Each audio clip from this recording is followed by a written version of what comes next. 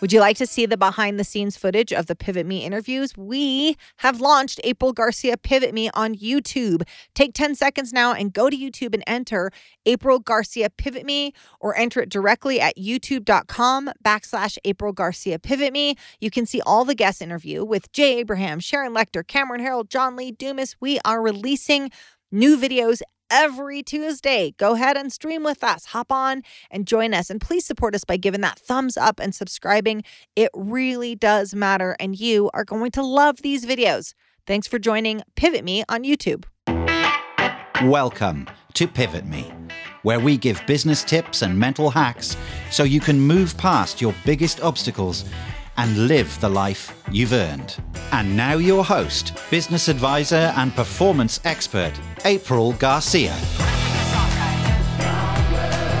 For years, I made large companies larger and rich people richer. Now I coach driven entrepreneurs to hack success, create more time, and get better results through high performance habits, the Multiply Me method, and a little mental gymnastics. On Pivot Me, I talk to thought leaders and experts sharing our successes, our many screw-ups, and how we can all use both to move us to the next level.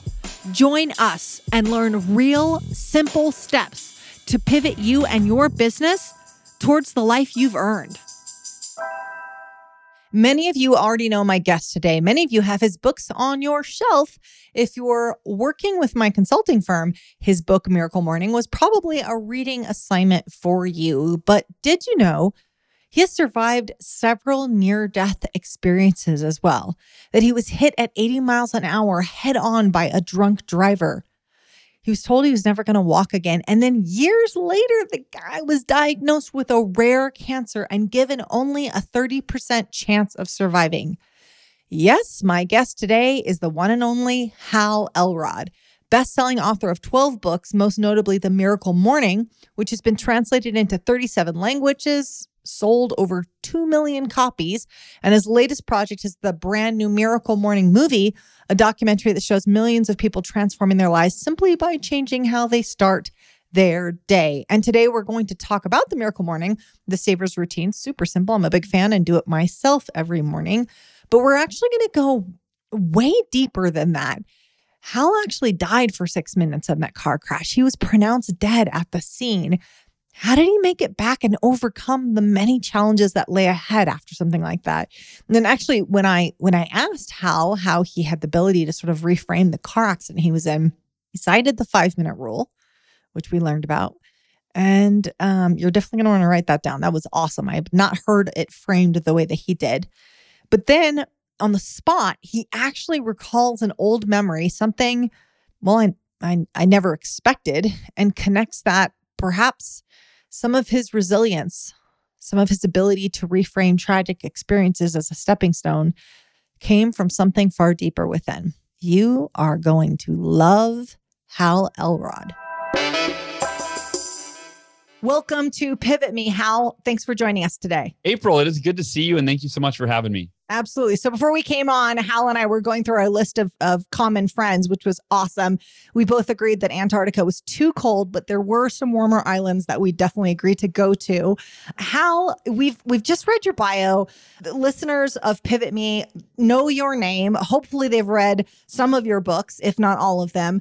But I would love for us to talk about how you got into this work. Like, so you have a pretty diverse background, but how you got into this type of work. Yeah, that's a fun question to start. So when I was 19 years old, I was pursuing my dream as a radio disc jockey. I was DJing on 97.1 FM, and I was the new guy. So it was like the grunt shift, midnight to 6 a.m. And a couple weeks into that career pursuit, a buddy of mine convinced me to go interview for a direct sales position for Cutco Cutlery.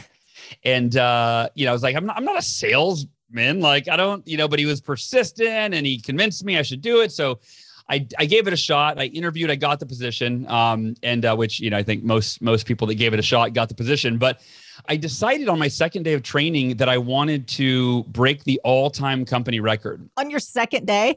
Second day. Yeah. So in Okay. training on the second day, we learned about, okay, there's this thing called the fast start. Your first 10 days, there's all sorts of incentives and sales levels and prizes. And the idea is like, how can we make this new group of salespeople, give them so much excitement and incentive and rewards that they get off to a great start, build some confidence, get some wins under the belt, right? So it's a great strategy. Mm-hmm. And we learned the highest level was, okay, now this is the record. This is the most anyone's ever sold. And there was something inside me that went, because my whole life before that, I'd been really average. Like I wasn't a good student. I wasn't an athlete. I wasn't popular. Like I was a really kind of mediocre troublemaker kid in detention all the time. And something inside me went, if another human being could do this, and I think this is one of the most important beliefs for all of us to adopt. If another human being could sell this much Cutco kitchen knives, Yeah. why not me? Like that seems like that just proves it's possible. And so I went up to my manager after training. I said, hey, I want to break the all-time company record. And I thought he was going to like jump for joy and be so excited. And he looked at me and tilted his head and goes, Hal, okay, I hear that every week from somebody. I'm just going to be honest with you. He said, I hear that every week. Do you know how many people since I've been a manager have done that? And I went, no, and he goes, 0. He said, so if you're serious, I will help you, but you're going to have to work harder these next 10 days than you've ever worked in your life or anything. And again, not being a really hardworking kid, I'm going, oh shit. Maybe. But at that point, like it was too late. So I said, okay, yeah, no, I'll do anything you tell me to, right? So fast forward 10 days later, I ended up breaking on the final day, like the 11th hour, broke the all-time company record. And really that was overcoming a lifetime of limiting belief that I'm not special, I'm average. I went, wow, anything really is possible when you put your mind to it, like the most generic adage, of all time, right? Sure.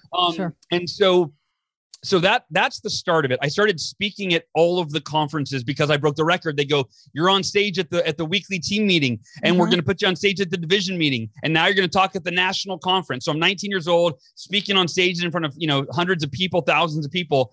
And then a year and a half later, I was in a car accident driving home from a speech at one of the Cutco conferences. I was hit head on by a drunk driver at 80 miles an hour.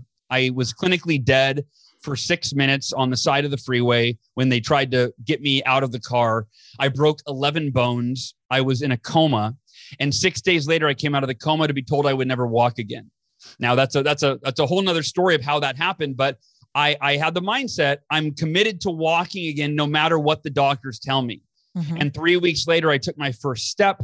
I left the hospital 4 weeks after that, again, with 11 broken bones, permanent brain damage. But during the time in the hospital, that was when I asked, why did this happen to me? And not from a victim mindset of like, why did this happen? I'm a good person. I don't deserve this. But like everything happens for a reason. But what's the reason I'm going to choose? And I think for all of us, when you experience adversity, again, it's another old generic adage. Everything happens for a reason. But most of us are searching, like we're looking for someone to tell us the reason. And I believe that it's our responsibility to decide the most empowering, proactive reasons for the most difficult times in our life. And I told my dad, I said, Dad, ever since I've been speaking at these Cutco conferences, I've always wanted to be a motivational speaker, but I had nothing to talk about. I had a normal life. You and Mom were good to me. I said, now I would have never asked for this, but maybe that's why this happened. Maybe I'm supposed to overcome this adversity and then go help other people to overcome theirs. And so when I left the hospital, like 4 weeks later, I gave a speech at my high school, my alma mater that I graduated from. And then kind of that, and I started writing my first book, Taking Life Head On, about the head-on car accident and the lessons that I learned. So that is what gave birth, kind of the combination of Cutco grooming me to communicate and to speak, and then this horrible adversity and the two meeting for, a new purpose in my life, if you will. So to take a reframing of this horrible tragedy, drunk driver, 80 miles an hour head on, you reframed it not the way the average, 19-year-old would do. Like, is that the way that you thought at the time? Or is that a conscious decision that you're like, I'm going to reframe this positively? Or was that how you just were previously? So a couple things. One of them I wasn't conscious of, but when I look back, I think this must have been buried in my subconscious and contributed to the mindset that I had. When I was 9 years old, I woke up to my mother screaming across the hall. I ran across the hall, and my 18-month-old baby sister, Amory, was dead in her arms, and my mom was giving her mouth to mouth, trying to revive her. And Amory died that morning. And my mom, obviously, as a parent, nothing. I can't even imagine how tragic that is.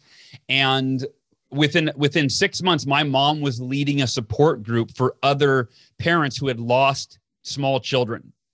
And then she was leading a fundraiser, an annual fundraiser that our whole family sold newspapers to support the hospital that tried to save my sister's life.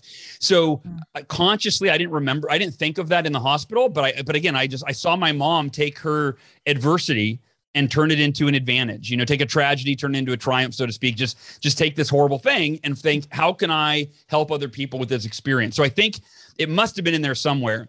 But the really conscious decision I made, where I overcame the mental and emotional challenges of the car accident, literally within the first couple of days. I wasn't scared. I wasn't depressed. I wasn't angry. I wasn't sad. In fact, the doctors thought I was in denial. They told my parents one day, about 2 weeks after the car accident, a week after I came out of the coma, they called my parents and they said, we're concerned. We think Hal is either in denial or he's delusional. They said, because every time we interact with him, he's always smiling and laughing and joking and making us laugh. And they said, that's not normal for a 20-year-old young man who's been told he's never going to walk again. So my dad came in that night to find out how I was, quote unquote, really feeling. Like, obviously I was putting on a facade. Like, how was I really feeling? And so he got real serious with me, and he shared the doctor's concerns, and he asked me the question. And he said, Hal, it's okay to be sad. It's okay to be scared. It's okay to be angry with the drunk driver for doing this to you. He said, I feel all of those things, and it didn't even happen directly to me. I can only imagine what you're really going through. Let's talk about that. And my dad was like, tearing up, and I really went inside and I really asked myself, am I sad? Am I scared? Am I angry? And I just shook my head. And I looked at my dad. I said, Dad, I thought you knew me better than that. And he said, what do you mean?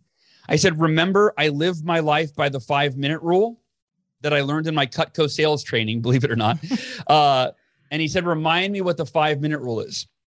The 5-minute rule says it's okay to be negative when something goes wrong, but not for more than 5 minutes. And I learned this from my mentor, my manager, who trained me in selling Cutco. And he taught us this. He said, hey, when you're in sales, it's a microcosm for life. You experience adversity, but at a much faster rate. Like most people, they don't fail every week, right? Like they don't face rejection every single day. They don't have like the level of disappointment. So you don't want to deny your feelings. It's okay to feel frustrated, angry, sad, whatever those emotions you feel. But he said, the problem is most people dwell on them to a point of it being unhealthy. And he taught us the 5-minute rule. And to this day, by the way, April, I live by this rule. He taught us when something goes wrong and you find yourself upset, angry, whatever it is, set your timer for 5 minutes on your phone and give yourself 5 minutes to bitch, moan, complain, cry, feel sorry for yourself, whatever. And when the timer goes off, he taught us 3 very powerful words. You simply say, can't change it. Can't change it. You acknowledge, I can't change what happened 5 minutes ago. So there's no value in wishing it didn't happen, in wanting reality to be different than it is, in feeling sorry for myself, in perpetuating these emotions of anger and frustration and resentment and disappointment and whatever.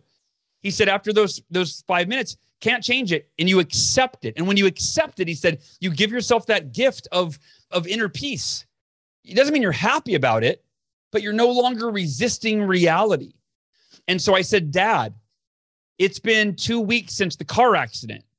My 5 minutes is up. I said, I'm not pretending to be happy. I've just decided that I can't change that I was in a car accident. I can't change that I broke 11 bones. I can't change that I have permanent brain damage.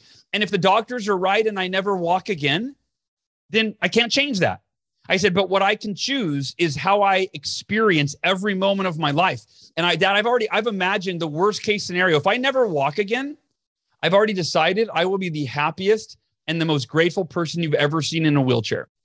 And of course, I do believe on a related note that a week later, when the doctors came in with routine x-rays and they said, Hal, we don't know how to explain this, but your body is healing so quickly. We're going to let you take your first step today in therapy. It went from never walk again to 3 weeks later, the doctors are showing these x-rays that they can't explain. So again, I can't show you a correlation. I just can tell you that story. But I do believe, and I've done a lot of reading on epigenetics and just different aspects of how the mind can heal the body.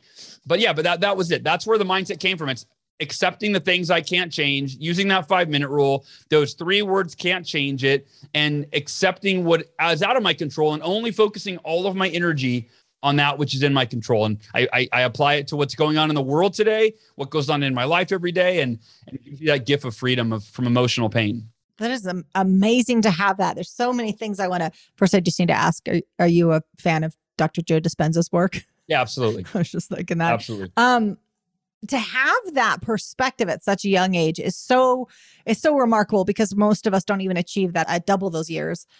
I love that a mentor came in and taught you this 5-minute rule, and that you applied it, and that teacher came in right before this accident happened. I mean, you got this important lesson that helped you reframe what was going on. And I'm sure there's lots of lessons you had from your parents and your family and things that you would just kind of come to conclusions that also helped. But that this one thing that a teacher taught you merely months before is what was pivotal in you reframing this whole experience. Yeah, I love that you say that, because I've obviously thought a lot about that night and the whole thing, right? I mean, it was a big moment in my life. And that was one thing I realized, is the irony that if I hadn't began selling Cutco, I would not have been giving the speech at that conference that night and then been hit by that drunk driver. And if I hadn't begun selling Cutco, I would not have developed the mindset that would have enabled me to overcome and handle that with grace, and then turn it into teaching, teaching other people. So it's just the interesting thing that it happened because of Cutco, and I was able to handle it because of my experience with Cutco as well. That's amazing. Actually, you saying Cutco reminded me that I'm supposed to give you a hello from Front Row Dads, which apparently has a lot of Cutco people in it. So yeah. Oh, did you have John Vroman on the podcast? No, we were just talking about it a couple weeks ago. And then my brand strategist, Jay Twining, is in Front Row Dads as well. So oh, nice. Yeah, I hadn't had him on the podcast, but he's like, tell him Front Row Dad said hi. So that's everyone great. Who wanted to come in and say hi. I love this correlation. This is amazing. And I love that you said, hey, I wanted to be a motivational speaker, but really I hadn't had to overcome a lot of adversity. And this gave me one hell of an opportunity to inspire other people with our message. Because when we have sort of this normalcy in our lives, you can find inspiration, but it's a little bit harder. But Sure. Overcoming something like what you did is just powerful. Did you know when it happened that it would become critical to the work that you were going to do going forward? No, because my plan at that point was to be a Cutco division manager. I loved the company, I loved the people, and that was my plan. So this was a pivot. And even when I thought about maybe this is happening so I can share it with others, it was very much an inkling, just an idea. But I did, really early on, I decided, like I said, everything happens for a reason, but it's our responsibility to choose the reasons. Early on, I think maybe still in the hospital, I decided I'm going to make this the best thing that ever happened to me. Right. And that's our choice. And I want to highlight for a second, think about that. Most of us have been conditioned that good things happen and I feel good. I give myself permission to feel good when good things happen. When bad things happen, I feel bad. Well, and to me, it was, hey, how about no matter what happens, I feel however the hell I want to feel. Yeah. Right. Yeah. I choose. You maintain the control then, the power. Exactly. Right. Rather than your emotions managing you, right. You're managing your emotions and realizing that no matter what happens to me, I can choose to be the happiest, most at peace, most grateful, most motivated, most inspired I've ever been, no matter what happens to me. Yeah. And listen, pivoters, as you're listening to that, really think about the power in Hal's statement. Talk about taking back your power, we talk about this show, having an internal locus of control. Yeah. This is powerful when you're not being managed by outside triggers. Things are going to happen. Things have happened in the last 2 or 3 years. There's been, a pandemic and an interesting political climate and a lot of things that are going on that are not to be ignored. They're to be addressed or handled and how they need to be handled. but to not let that influence your happiness, to not let those things rob you of your joy in the moment. Because how many of us are directly impacted by those things, and we don't show up the same in our marriages. We don't show up the same with our kids or in our business. We let all that stress influence us. There is such power in you being able to say, I've just decided. I mean, if a pivoter is listening right now going, well, yeah, I would like to do that. How do we do that? Like, how do you make that decision? I'm going to be happy regardless of what happens on the outside world. There's a couple things. One is the 5-minute rule. I mean, that really is step one. Step one is, because here's the thing. If you don't have the ability to accept life as it is, then the way life is going to cause you to feel certain ways, right? Sure. When life feels out of control, you're going to feel out of control. Mm-hmm. And that's going to lead to anxiety and stress and depression and all of these things. Mm-hmm. So step one is really making a conscious decision that, wow, okay, I'm going to, first you have to understand every painful emotion. Here's a little bit more depth on that lesson. Sure. Every painful emotion that we have ever experienced in our lives, that we're experiencing now or that we could experience in the future, consider that it is self-created. Mm-hmm. It's self-created by our resistance to our reality. But no one teaches us that in school. It should be like day one lesson. We believe when we're feeling a certain way, a painful emotion, we almost always point our finger somewhere, right? We have something to blame for the way that we feel. Of course, I'm upset. Did you hear what she said to me? Right? Or of course, I'm sad. I mean, look at what I lost. Right? Of course, I'm angry. I look at what's going on in the world. We always are pointing at something for the way that we feel. But the reality is, the same exact tragedy could befall two different people. Both people might get cancer, or both people could go bankrupt, or both people could have their spouses leave them. Person A resists that reality, says, this is the worst thing that ever happened to me. This isn't fair. I don't deserve this. My life is ruined. Person B that had the exact same event said, wow, this is probably the hardest thing I'm ever going to deal with. But you know what? I know there's a lesson in it. I know I can learn and I can grow and I can become a better version of myself. So I'm going to take this challenge head on. I'm going to make it through. I'm going to be better on the other side. Person A feels defeated. Person B feels empowered. But it was the exact same outer circumstance, the exact same tragedy. Our reality is how we interpret it. And so the first thing is deciding and doing it in writing. I used to wear a wristband that said, can't change it. It had 3 words, can't change it. And I would wear it because I'd be in traffic, for example. You don't have to have like a horrific car accident or something horrible happen for this to use this. This is an everyday thing where when you're in traffic, just think about how usually if you're running late somewhere and you're hoping that there's no traffic, but then you hit bumper to bumper traffic, how do you spend the 30 minutes in the car? You're stressed out, you're tense, you're frustrated, you're riding the bumper of the person in front of you, right? You're resisting the reality that no, there's traffic and you're going to be late. And I would do the same thing. Then I'd see that wristband on my arm that said can't change it. I'd go, oh yeah, wait a minute. This applies to everything. I can't change that there's cars going slow in front of me. I can't change that I'm going to be late. I can't change that there's a consequence, but I can choose to enjoy every moment I'm in this car. And I believe that's a real metaphor for life.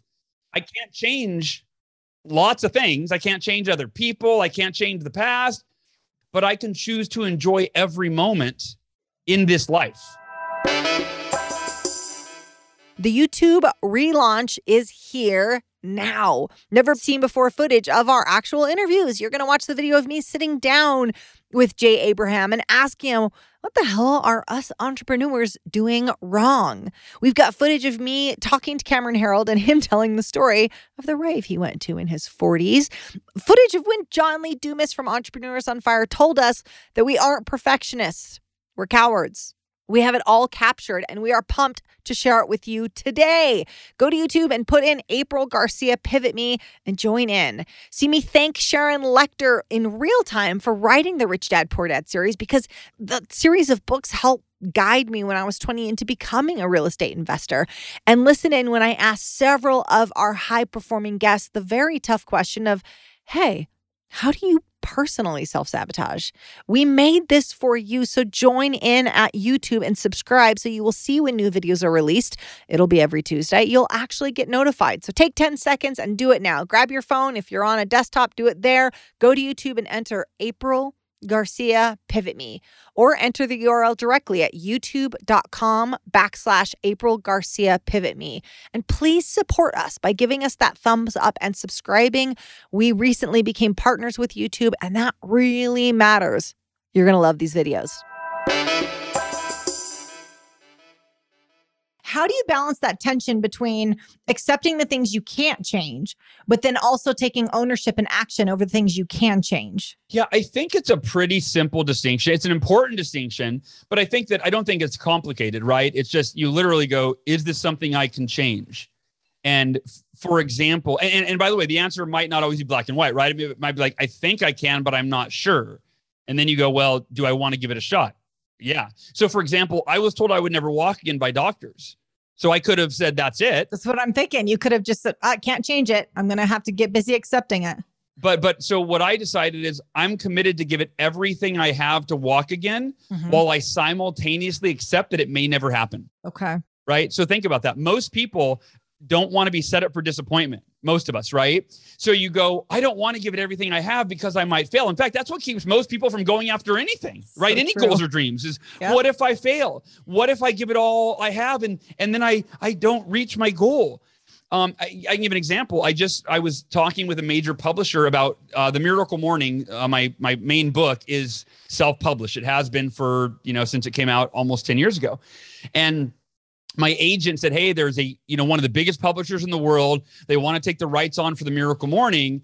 And I think it could work. It could be, they could be the right partner. So we've been meeting and I've been meditating on it and I've been praying on it. And I was expecting it. I'm like, dude, this feels right intuitively in my soul. It feels right. And it was going to be a great financial win. It was going to be a great win in terms of getting the Miracle Morning mission out to, many millions more people. And then my agent called yesterday. I go, oh, this is it. She's calling. She said, hey, Hal, the offer came in. It's nowhere near where it needs to be. It wouldn't make sense for you to take it. Sorry.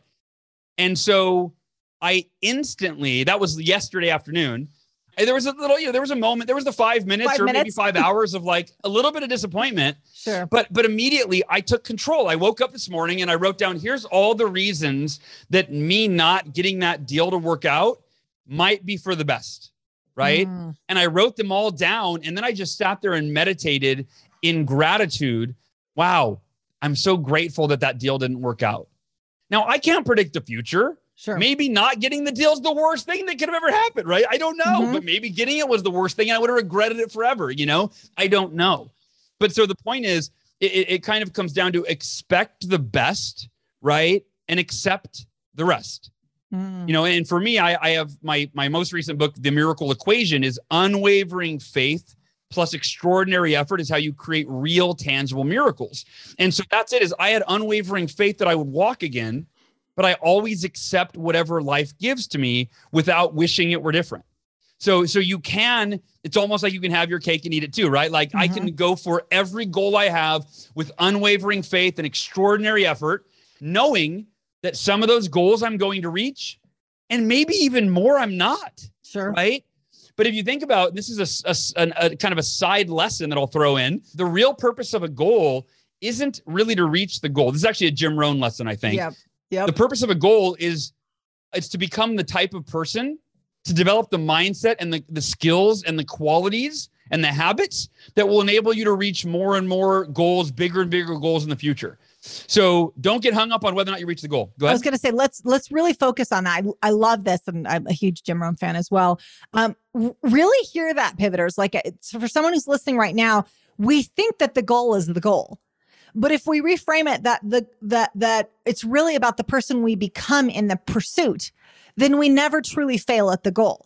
We may not get the publishing deal with the price tag that we wanted to. We may not do the, 4-hour marathon, but it's who we became in pursuit of the goal. That means you never actually fail. I mean, you may miss the goal, but the larger version of what you're supposed to be doing, always you're always successful at that. And I think we don't look at it that way. We're like, I missed my goal. Damn it. What did I do wrong? And we beat ourselves up. But if we just focus on who we became in the pursuit of the goal, then we're always winning. And the reason that is so important as well is because if you are living from a black and white paradigm around goals, a succeed if you reach the goal, a fail if you don't, you are not going to pursue the goals that would really get you out of your comfort zone and really stretch you, that are really difficult, that are really unlikely. Right? Because you're going to only pursue the ones that you think you can actually achieve, right? Exactly. When was the last time someone said, man, I've got this goal. I think there's about no chance I'm going to reach it. So I'm motivated to give it everything I have. No. Yeah. You have to change your paradigm and go, I'm going to just approach every goal in my life. I'm going to give it everything I have, whether or not I reach it. And then I'm going to become a better version of myself every time I pursue a goal. I'm going to be able to think bigger. I'm going to be able to achieve bigger, right? It's all about who you become, because only the growth lasts forever. If you reach a goal and you make $1 million, you're probably going to spend it. And if it was easy, like if you won the lottery, that's why so many lottery winners end up being bankrupt and broke, because they did not develop into the type of person that could generate that kind of wealth. They just had it handed to them, and then they lost it all, and they were worse off than they were to begin with. Plus their identity didn't switch. And have you read the study about the people that won the lottery and compared their happiness level to the people that were in wheelchairs who had like a traumatic? It's fascinating. So I'll paraphrase it quickly, but essentially the idea is when people think about their happiness and you ask someone, what would make you really happy? One of the top things people will say is winning the lottery, except if you've done the research, you know that doesn't make people happy. In fact, they often are much more miserable. But so that's what they say. Now, if you ask someone who's not in a wheelchair, what would really rob you of your happiness? Like what kind of event would really challenge your happiness? And many of them say, well, ending up in a wheelchair. So someone went and studied them and said, all right, 3 years down the road, let's compare how happy these people were. The people that weren't happy and won the lottery ticket, 3 years later, they're still not happy. Like there's this peak, but eventually they return to the same level of happiness. Yeah. And the people that were happy that then were in this traumatic accident, end up in a wheelchair, return to the same level of happiness 3 years out. And so the thing that we attach with, this will make me the most happiest, doesn't make you the most happiest. And this will make us the saddest actually doesn't. It's really up to us. It's the decisions that we're making and the way we're framing our story. I think that was such a beautiful illustration of, wow. So it really is up to us how happy we are. Yeah. Yeah. I love that. And I think that, for me, one of my primary goals is to enjoy life. And that's what my Miracle Morning helps me do every day. Is it's like a reset. Every morning I read my affirmations and they remind me, your goal is inner freedom, right? Which to me, I define inner freedom as the ability to choose how we experience every moment of our lives. Yeah. Right. Not allowing the moments to determine how we feel, but choosing how we feel in the midst of the moments. So I think it's crucial.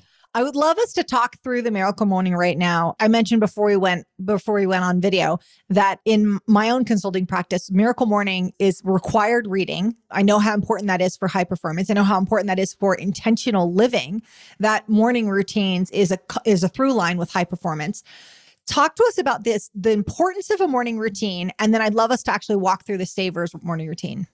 Yeah, thank you. So just a quick backstory. So the Miracle Morning was not a book idea. I think it's important to understand how this came to fruition. So in 2008, when the U.S. economy crashed, I had just started about a year and a half prior, I'd started a coaching business doing business coaching. And I had grown it from zero to like $80,000 the first year.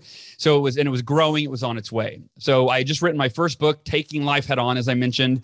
And I had bought my first house. Like life was great. I was engaged to be married. Like everything was great.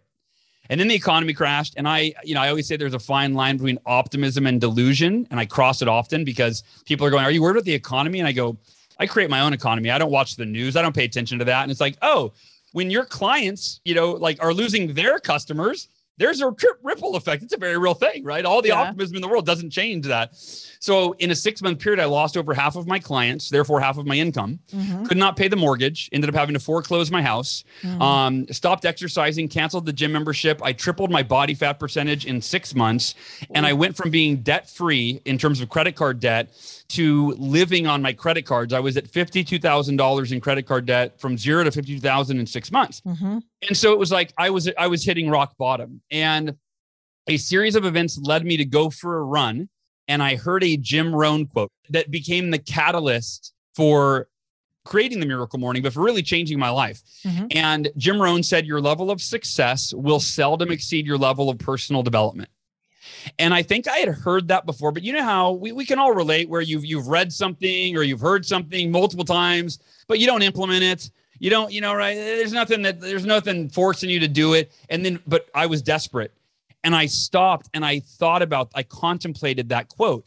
Your level of success will seldom exceed your level of personal development. And I went, okay, on a scale of 1 to 10, I want level 10 success in every area of my life. I think that if we're all honest with ourselves, if you're measuring success in your marriage, in your health, in your finances, nobody is like, well, I don't want to be too happy or too healthy. Like I'll settle for a 6 or a 7. No. Yeah. We're like, yeah, I want level 10. I want to be as happy, healthy, wealthy, successful as I possibly can be. That's what I'm working towards, right? But then when I asked myself, okay, we all want level 10 success, but I asked myself, what's my level of personal development? Like at that time in my life, I was depressed. I was scared. I was feeling hopeless. I wasn't exercising. I wasn't really growing. I was just waking up, grinding in front of the computer and on the phone all day until I got exhausted, went to bed. And I said, my level of personal development is like a 2, maybe a 3 on a good day, right? And in that moment, I realized I need to go figure out what do the world's most successful people do for personal development? What are the best personal development practices in the world? I need to start doing those every day. I need to commit and create a ritual so that I can become a better version of myself, that the level 10 person I need to be to create that level 10 success. Right. And so I ran home, I Googled best practices, and I ended up with a list of 6 practices. And I got overwhelmed because I was looking for like 1 or 2. I'm like, okay, like what's the one thing I could do every day for my personal development? Right. And I had this list of 6 and I almost threw in the towel. I almost go, throw my hands up. I don't know what to do. And then I had an epiphany. I went, wait a minute. What if I made a ritual that did all of these? What if I woke up an hour earlier tomorrow? Even though I wasn't a morning person, I thought I don't have any time during the day. I've got to squeeze it in before I start my day. I thought, what if I woke up tomorrow and I did the 6 most timeless, proven personal development practices in the history of humanity that the world's most successful people in all fields and walks of life have sworn by for centuries? I thought that would be the ultimate morning ritual. And that afternoon, I Googled, so the 6 practices, if you want to write these down, they're organized into an acronym to make them memorable and easy to follow. These are the savers. And if you're taking notes, you can write them vertically. So S followed by A, V, E, R, S. The first S is for silence. It's your meditation or prayer time. The first A is for affirmations, which we can dive into because it's not the way you've probably been taught affirmations. The V is for visualization, which, the world's greatest athletes swear by visualization, right? Why would we not harness that proven practice to perform at our best every day? The E in savers is for exercise. And not saying you have to go to the gym in the morning, but it's important that you do at least a few minutes, jumping jacks, get the heart rate up, get the blood and oxygen flowing to your brain so you have more mental clarity, more energy throughout the day. The R in savers is for reading, right? And that's an obvious one, but we're all one book away from, learning something to change any area of our life. And the final S in savers is for scribing. And that is a fancy word for writing or journaling, but the J would have made the acronym awkward at the end. Right. So scribing, and I write down what I'm grateful for. And then I look at my to-do list and I write down, okay, of the 25 things on the to-do list, what are the top 3 in order of importance that I will commit to getting done today, right? Real simple scribing practice. The gratitude fills me up, makes me feel good. And then the clarity makes sure I'm productive that day. Sure. And those 6 practices, some of them are easy, but like I had never really meditated before. I had never done affirmations. I had never visualized journaling, not a whole lot. Yeah. And so I started out that afternoon, I Googled how to meditate. And then I opened up 6 tabs on my browser, how to do affirmations, right? How to do visualization, all these things. And here's the interesting thing, April, and I want to share this, especially anybody who's listening right now. It's like, that you're struggling. If you're listening and you're struggling, that's where I was, right? When I created this, I was at one of the lowest points in my life. Oh, yeah. I mean, mentally and emotionally, I was way worse off than the car accident. I know that sounds weird, but I think the reason is during the car accident, I was surrounded by family and doctors and nurses. I had so much love, so much support, so many visitors. In 2008, everybody had their own problems. Like nobody came to visit me. Nobody was helping me. Like I was on my own and it felt really lonely. Plus, the accident was no fault of your own. And I bet in 2008, you probably felt like you had a hand in what happened. Totally. And the biggest thing is the real guilt, the fault came. Why? It's been 6 months. What the hell's wrong with me? Why can't I fix my life? Why can't I turn this around? Yeah. And then what made it even worse is I was a coach. Yeah. You could say I was a success coach. So I was having an identity crisis. I go, I feel like a phony to even recruit new clients because I'm failing miserably. Who the hell am I to coach somebody on being successful? Right. So I was a mess. Yeah. And not every night, the only escape I had, ironically, was my bed. It was crawling under my covers and being able to temporarily escape my problems for 8 hours. Mm-hmm. And that normally I dreaded waking up. That very first night when I had clarity that I was into this morning routine and that the morning routine could be the one thing that changed everything. Mm-hmm. I went to bed that night like a kid on Christmas Eve. I was like, I can't wait to try this. The next morning, I woke up without hesitation. I jumped out of bed with energy. And by the way, I'll tell you a little foreshadowing. This is how I wake up every day now. The miracle morning is every day I go to bed with the intention that I'm going to get the perfect amount of sleep. I'm going to re-energize. I'm going to wake up with more energy, more clarity, more motivation than I've ever had before. And that's how every day, that's my intention. So I woke up, I felt amazing. I went in the living room. I didn't know how to meditate. I was super, I was not doing it right. Sure. My affirmations felt super cheesy. Visualization I was like, none of it worked. It didn't work very well.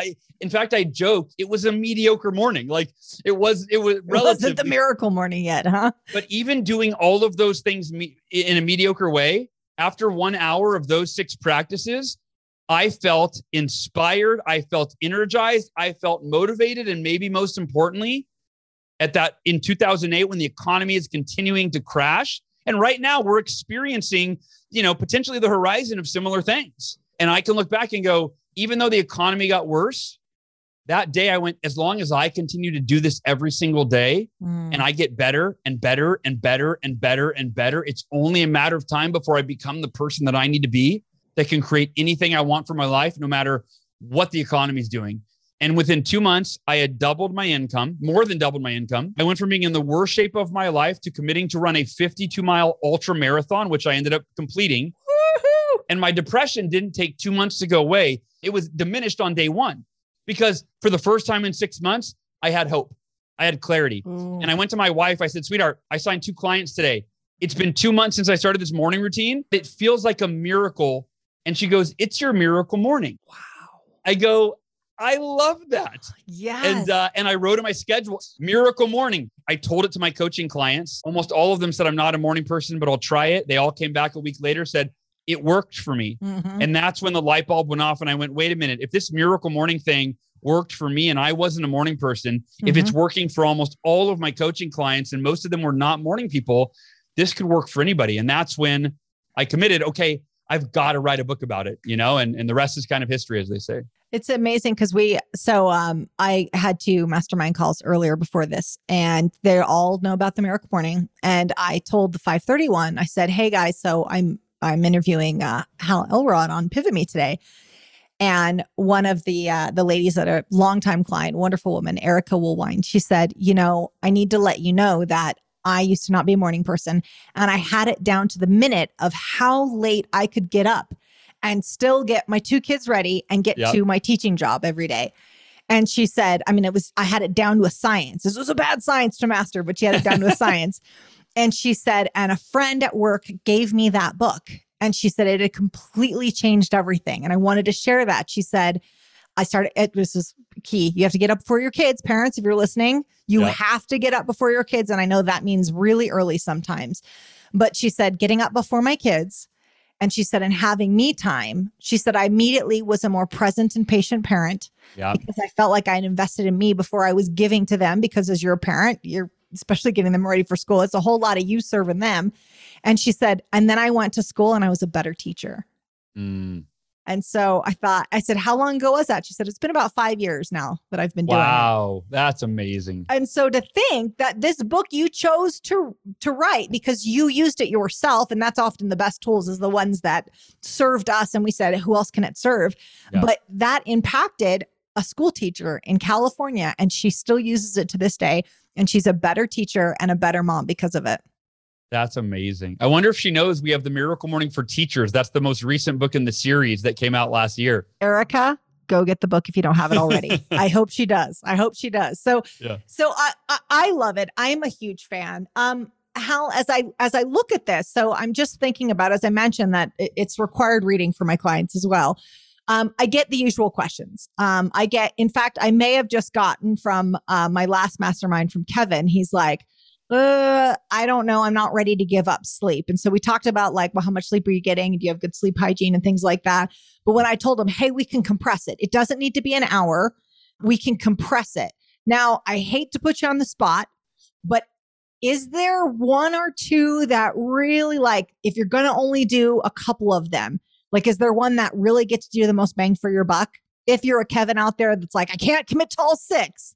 Yeah, and there's 2 answers to that. One is that the time frame is completely scalable, meaning in fact, there's a chapter. Well, most people do a 1-hour Miracle Morning. It's like 70% of people. Okay. About 25 or 26% do a 30-minute Miracle Morning, right? So they just do 5 minutes for each of the savers.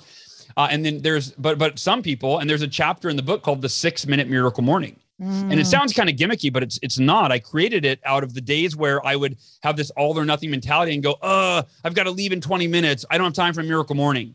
And that happened a few days in a row. And I went, what if I did a 6-minute version where I just got really quiet and I practiced a minute of silence, right? Set my timer for 60 seconds. Took some deep breaths, felt some, peace. Maybe I said a prayer, whatever your form of silence is. And I did that. And then I pulled out my affirmations and I just 60 seconds read a few affirmations that focused me on who I was committed to being that day to achieve what I wanted to achieve in my life. It didn't take a lot of time to get clear on that, right? Then I visualized myself doing the most important thing for the day in the ideal emotional state. Right. Then I did 60 seconds of jumping jacks in my exercise. Right. And I was like, okay, I'm awake. Heart rate's going. I pulled out a book. I read a page. Right. I learned one thing that I could apply. And then I pulled out my journal, wrote down one thing I was grateful for. So, I mean, literally the bang for your buck in 6-minute Miracle Morning is amazing. And to answer your question more directly, are there any of the savers that are better? So I get asked a lot. Usually they ask me, what do you have a favorite of the savers? And the politically correct answer would be like, no, they're all equally important, of course, right? Affirmations are my favorite by far, no question. And here's why. In fact, I'm going to give can I give a little training on affirmations real quick? I was just about to say, you said earlier, what we know about affirmations is wrong. So teach us. So affirmations, I believe, are the most misunderstood form of personal development. And I believe that it is the most beneficial, the most effective form of personal development. The reason it's misunderstood is we've been taught one of 2 ways by self-help gurus over the years to do affirmations. Number one is we're taught essentially to lie to ourselves, right? If you want to be a millionaire, just tell yourself you're a millionaire over and over until you eventually start to believe it, right? And trick your subconscious. Now there may be some value in that, but I believe that the truth will always prevail. If you're struggling financially and you're affirming, I am a millionaire, right? Your subconscious is going to go, no, you're not. Like, who are you kidding? You're broke right now. And you're like, shut up. I'm doing my affirmations, right? Yeah. So lying to yourself is never the optimal strategy. Mm-hmm. The other way that we're taught to do affirmations is to use this flowery passive language that produces a magical result independent of any effort. I'll share one that you've probably heard this one before. I am a money magnet. Money flows to me effortlessly and in abundance. I know. Now, I can just sit on my couch and it comes to me. Exactly. Right. Now, why is that stuck? Like, why is that not been lost in the shuffle. Like, why do people still do that affirmation? Here's what I believe. Here's my theory. If you're struggling financially and looking at your bank account causes you pain, causes you fear, but then you go, okay, I'm going to do those affirmations. I'm going to manifest. And then you sit on the couch and you go, oh, I'm a money magnet. You go, that feels good. Money's flowing to me effortlessly. Oh, that feels really good, right? Yeah. Oh, and everything is going to be okay. I think that's why people like it, is that it gives you temporary relief from your money woes. Mm-hmm. But you're not getting yourself to do the things they make you money. You're placating yourself. Exactly. My affirmation, and there's different ways to do affirmations. In fact, in their simplest forms, I call an affirmation is just a reminder of something that's important to you, right? So if you affirm every day, I'm committed to feeling grateful today. I'm committed, right? Like just that alone is, like just reading that puts you in that state. But let me get really clear. If you are like me, and if you're listening to this show, I'd imagine you are results oriented. You don't just you want to feel good, but if you affirm something about money, you want to actually have it affect your bank account balance in the future, right? You want to see your income improve. So here's my formula for affirmations. Step 1, affirm what you're committed to, right? We don't get what we want. We don't get magic. I believe in magic and miracles, sure, but we get what we're committed to. So instead of saying I'm a millionaire, say, I'm committed to becoming a millionaire. I'm committed to earning $1 million. I'm committed to spending an hour a day on the thing, right? Like commit whatever you're committed to, that's what you get. And so every day affirm I'm committed to. And the way that I phrase it is I'm committed to blank. No matter what, there's no other option. It's a gut check. It's, I'm committed to blank. No matter what, there's no other option. The second step is list all of the reasons why you're committed. What are all the compelling reasons that you're committed, right? Because being committed is one thing, but reminding yourself, oh yeah, I'm committed because I want to provide my family with financial security and freedom. I'm committed because I want to contribute to the world, on and on and on. And then step 3 is affirm which specific actions you will take and when, right? You're committed to what? Why are you committed to it? And then the rubber meets the road when you go, so because I'm committed to that result, I'm committed to work out from 8 a.m. to 9 a.m., Monday through Friday, right? No matter what. So get really clear. That's an affirmation formula that's rooted in reality, that's actionable, that's practical, and that programs your subconscious mind and directs your conscious behavior to get you where you want to go. I love it. I love this idea. I too struggle with the whole manifestation of like, there was a movie that was made that I liked. Yeah. But there was a whole lot of manifestation happening and a whole lot of sitting on the car and imagining yourself driving a nice new car. And it's like, yeah, you're missing the component of the action. Like It doesn't just come in. We don't just think good thoughts and they come in. Like you got to get out and work for it. And then you get to drive the nice new car. And I don't know why they could have put that in there. They could have. Like, it would have been easy. But maybe people wouldn't have liked it as much. I personally know a lot of people that were in that movie, I know, or not all of them, but some of them. There's some great people in there, and they've worked, but they've worked their ass off. They're like, they didn't just manifest; they did everything that I just gave you in that affirmations formula. It's so true. I know. Likewise, I'm like, you guys missed this one piece. So we talked about affirmations. I love them. I'm a huge fan. I do affirmations every morning. Huge fan of that. And for me, I have affirmations around certain areas of my life. So I talked about being a parent. I have a parent affirmation. I'm a present, joyful, and patient parent. Yeah. And I have to use that a lot. And you can literally see it. My kids can see me do it. I don't say it out loud, but they can see me take this deep breath, maybe when one of them is acting up, and I'll say it in my mind. And it helps me kind of level set, not just having a knee-jerk reaction to maybe a tantrum or to an attitude or whatever happened, just being a parent. And I'll say it in my mind, and it helps me level set. I have an affirmation around fitness, about asking, is this decision going to make me fitter? I have an affirmation around my work. Do you have affirmations based on certain areas of your life? And has yours changed through the years? 100%. Just like you, I have parenting affirmations. I have affirmations for my physical health. I have affirmations for my happiness, every area of my life. Yep. And the thing is, when you affirm them over and over every single morning, then, as you said, when you're in the midst of the day and it's game time, right? because you've affirmed it so much, it's embedded in your subconscious. For sure. And then you're able to call on it as needed. So yeah, I have them for every area of my life. Oh, that's so powerful. We were talking earlier this morning about when I was in my 20s, I had an affirmation, my brain is worth millions. And it was just something I wanted to remind myself that it wasn't connected to education. It wasn't necessarily connected to opportunity or network. And maybe you need some of those things. But if it kept coming back to, it's about your brain. It's about how you serve people with your brain. That doesn't get taken away from you. And it really served me in my 20s. Now, did it carry into my 30s? No, not really. But at the time, it really served me. Yeah. So you've done this amazing thing. It's all, you've obviously been successful in the things that you're doing, and you're doing much more than this. What do you do when you get off track? Do you get off track, and how do you get yourself back on? I do get off track a lot. In fact, I've joked, we have a Miracle Morning Community Facebook group that has 330,000 people from around the world that are in it. And one of the questions that get asked a lot is, what do you do if, I fell off track a few days and now I'm beating myself up? Mm-hmm. And I usually will chime in and comment and go, hey, just FYI, I've missed more Miracle Mornings than anyone in this group, I promise, right?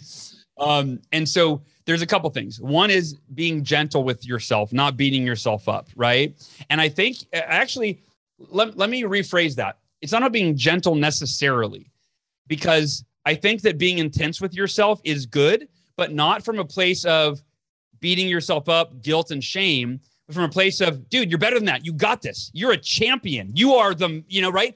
Like, bring the intensity, but the way a coach would encourage their player, like, you're better than this. I've seen the best of you. It's in there. Let's bring it out today, right? That's the kind of intensity that you want to bring. And so the gentleness is don't be hard. Don't beat yourself up. Don't hurt your self-esteem, right? And then the other piece of it is I have a rule, or a guideline, I should say, which is never let one bad day turn into two. And that's scalable. Never let one bad week turn into two, right? And I also say never let one missed day turn into two. That for me is, it's that if I've missed a day or a few days or a week, whatever, and I catch myself being hard on myself, feeling unmotivated, discouraged, beating myself up, then I'll go, whoa, you got this. Like, recommit. Let's recommit. And I just, you're responsible. We're all responsible for getting ourselves into the state that we need to be in to do what we need to do to advance our life in the direction. So I get myself I use the intensity to get myself recommitted. And often, if I can, I'll leverage accountability. Like, I'll go on my Facebook and say, hey, everybody, I've been doing this thing for a few weeks, or I fell off track. I'm giving you my word. I'm leveraging my integrity. I'm giving you my word on my life. I'm recommitting to start running again tomorrow at 6 a.m. and I will check back in to let you know. Human beings have a tendency. We want to be consistent with what we say. And so putting it out there and making a rock solid commitment, I think is really powerful. So that is another thing that I'll do to get a little extra leverage and use some accountability. I love it. And I love this idea, never let one bad day turn into two. And you can really run that out to so many things. Never let one bad decision turn into two bad decisions. Totally. That applies. I think I'm going to adopt that. I freaking love that. One thing you said that you were talking about, if I get off track, leveraging accountability and saying it to group, and people want to stay integrity with their word. So I found that to be true with others. We're pretty good at holding our word to others. Yeah. But I found we're not so good at staying integrity with ourselves. Totally. So talk to me about that, because as I'm thinking about the morning routine, and I'm thinking about some people who are going to struggle with this, it's because they feel like this will only serve me. And we're not always good at holding our word to ourselves. If nobody's there going, it's 5:30, you're supposed to be up and do your morning routine, then we can let it slide. Yeah. Yeah, a lot of people use the Miracle Morning Community, the Facebook group, to find an accountability partner. So that's one thing. Also, the book, when I wrote the book, I had the voice of self-doubt going, how am I going to convince people to overcome their limiting belief of I'm not a morning person? Like, that's been deeply rooted probably since they were kids, right? So, we've got decades of behavior to reinforce that belief. Yes. About how am I going to overcome it? And that was the biggest fear, is like, I know this works, but what words can I possibly put into a book that's going to get someone to do it, right? And stick with it. Mm-hmm. So the entire book is kind of designed to guide someone, hold their hand, shape their mindset while they're reading it. And then it culminates in a Miracle Morning 30-day challenge.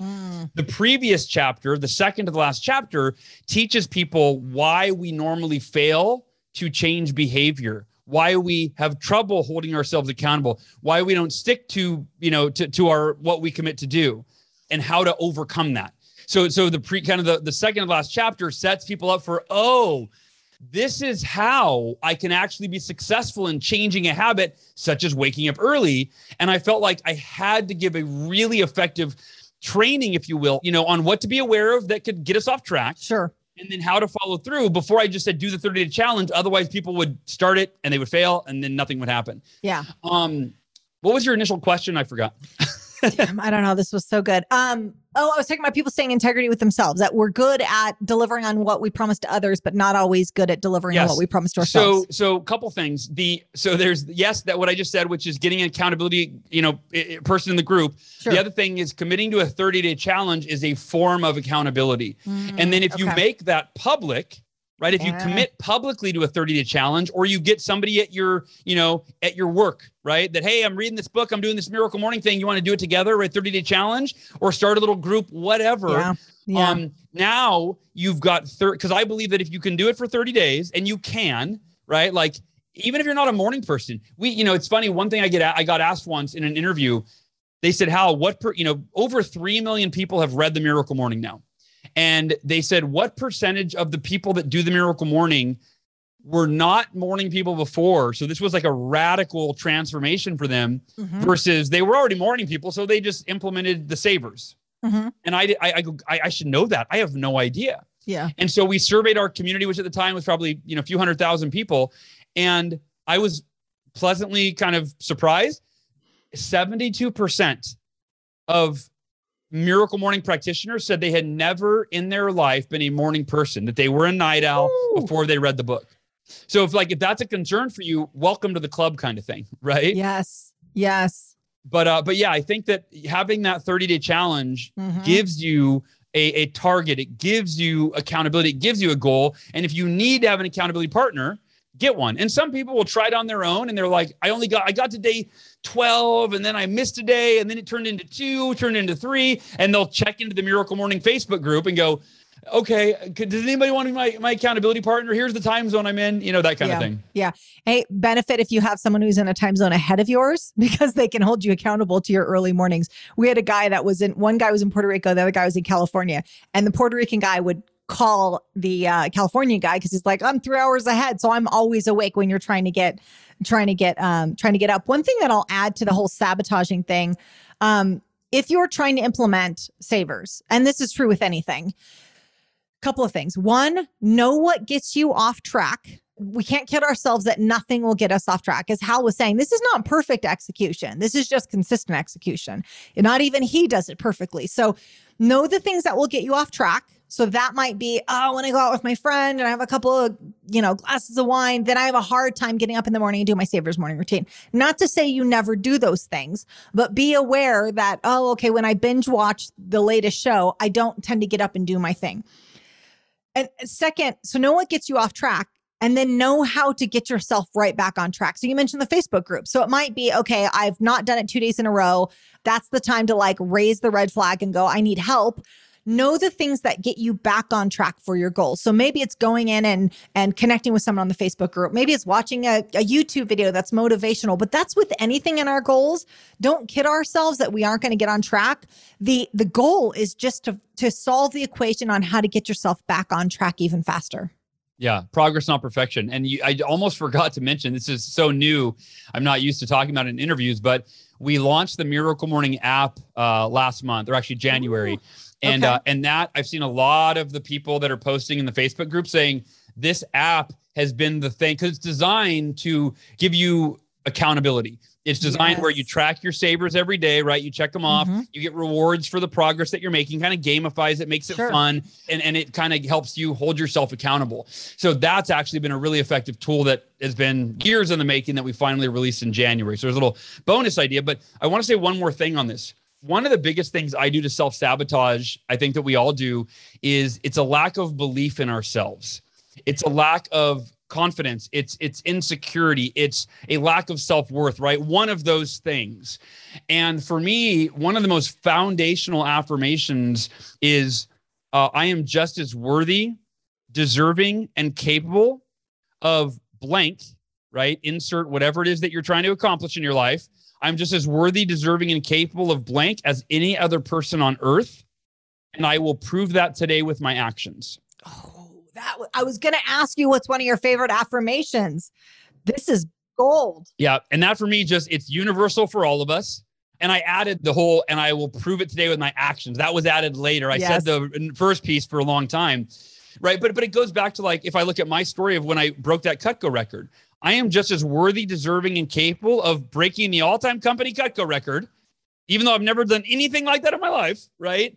And I will prove that today with my actions, meaning I will get on the phone, I will call 40 prospects, I'm committed. That is such a good affirmation. Oh my gosh. That is that's gold. That's gold. And you're right. You can plug anything in there.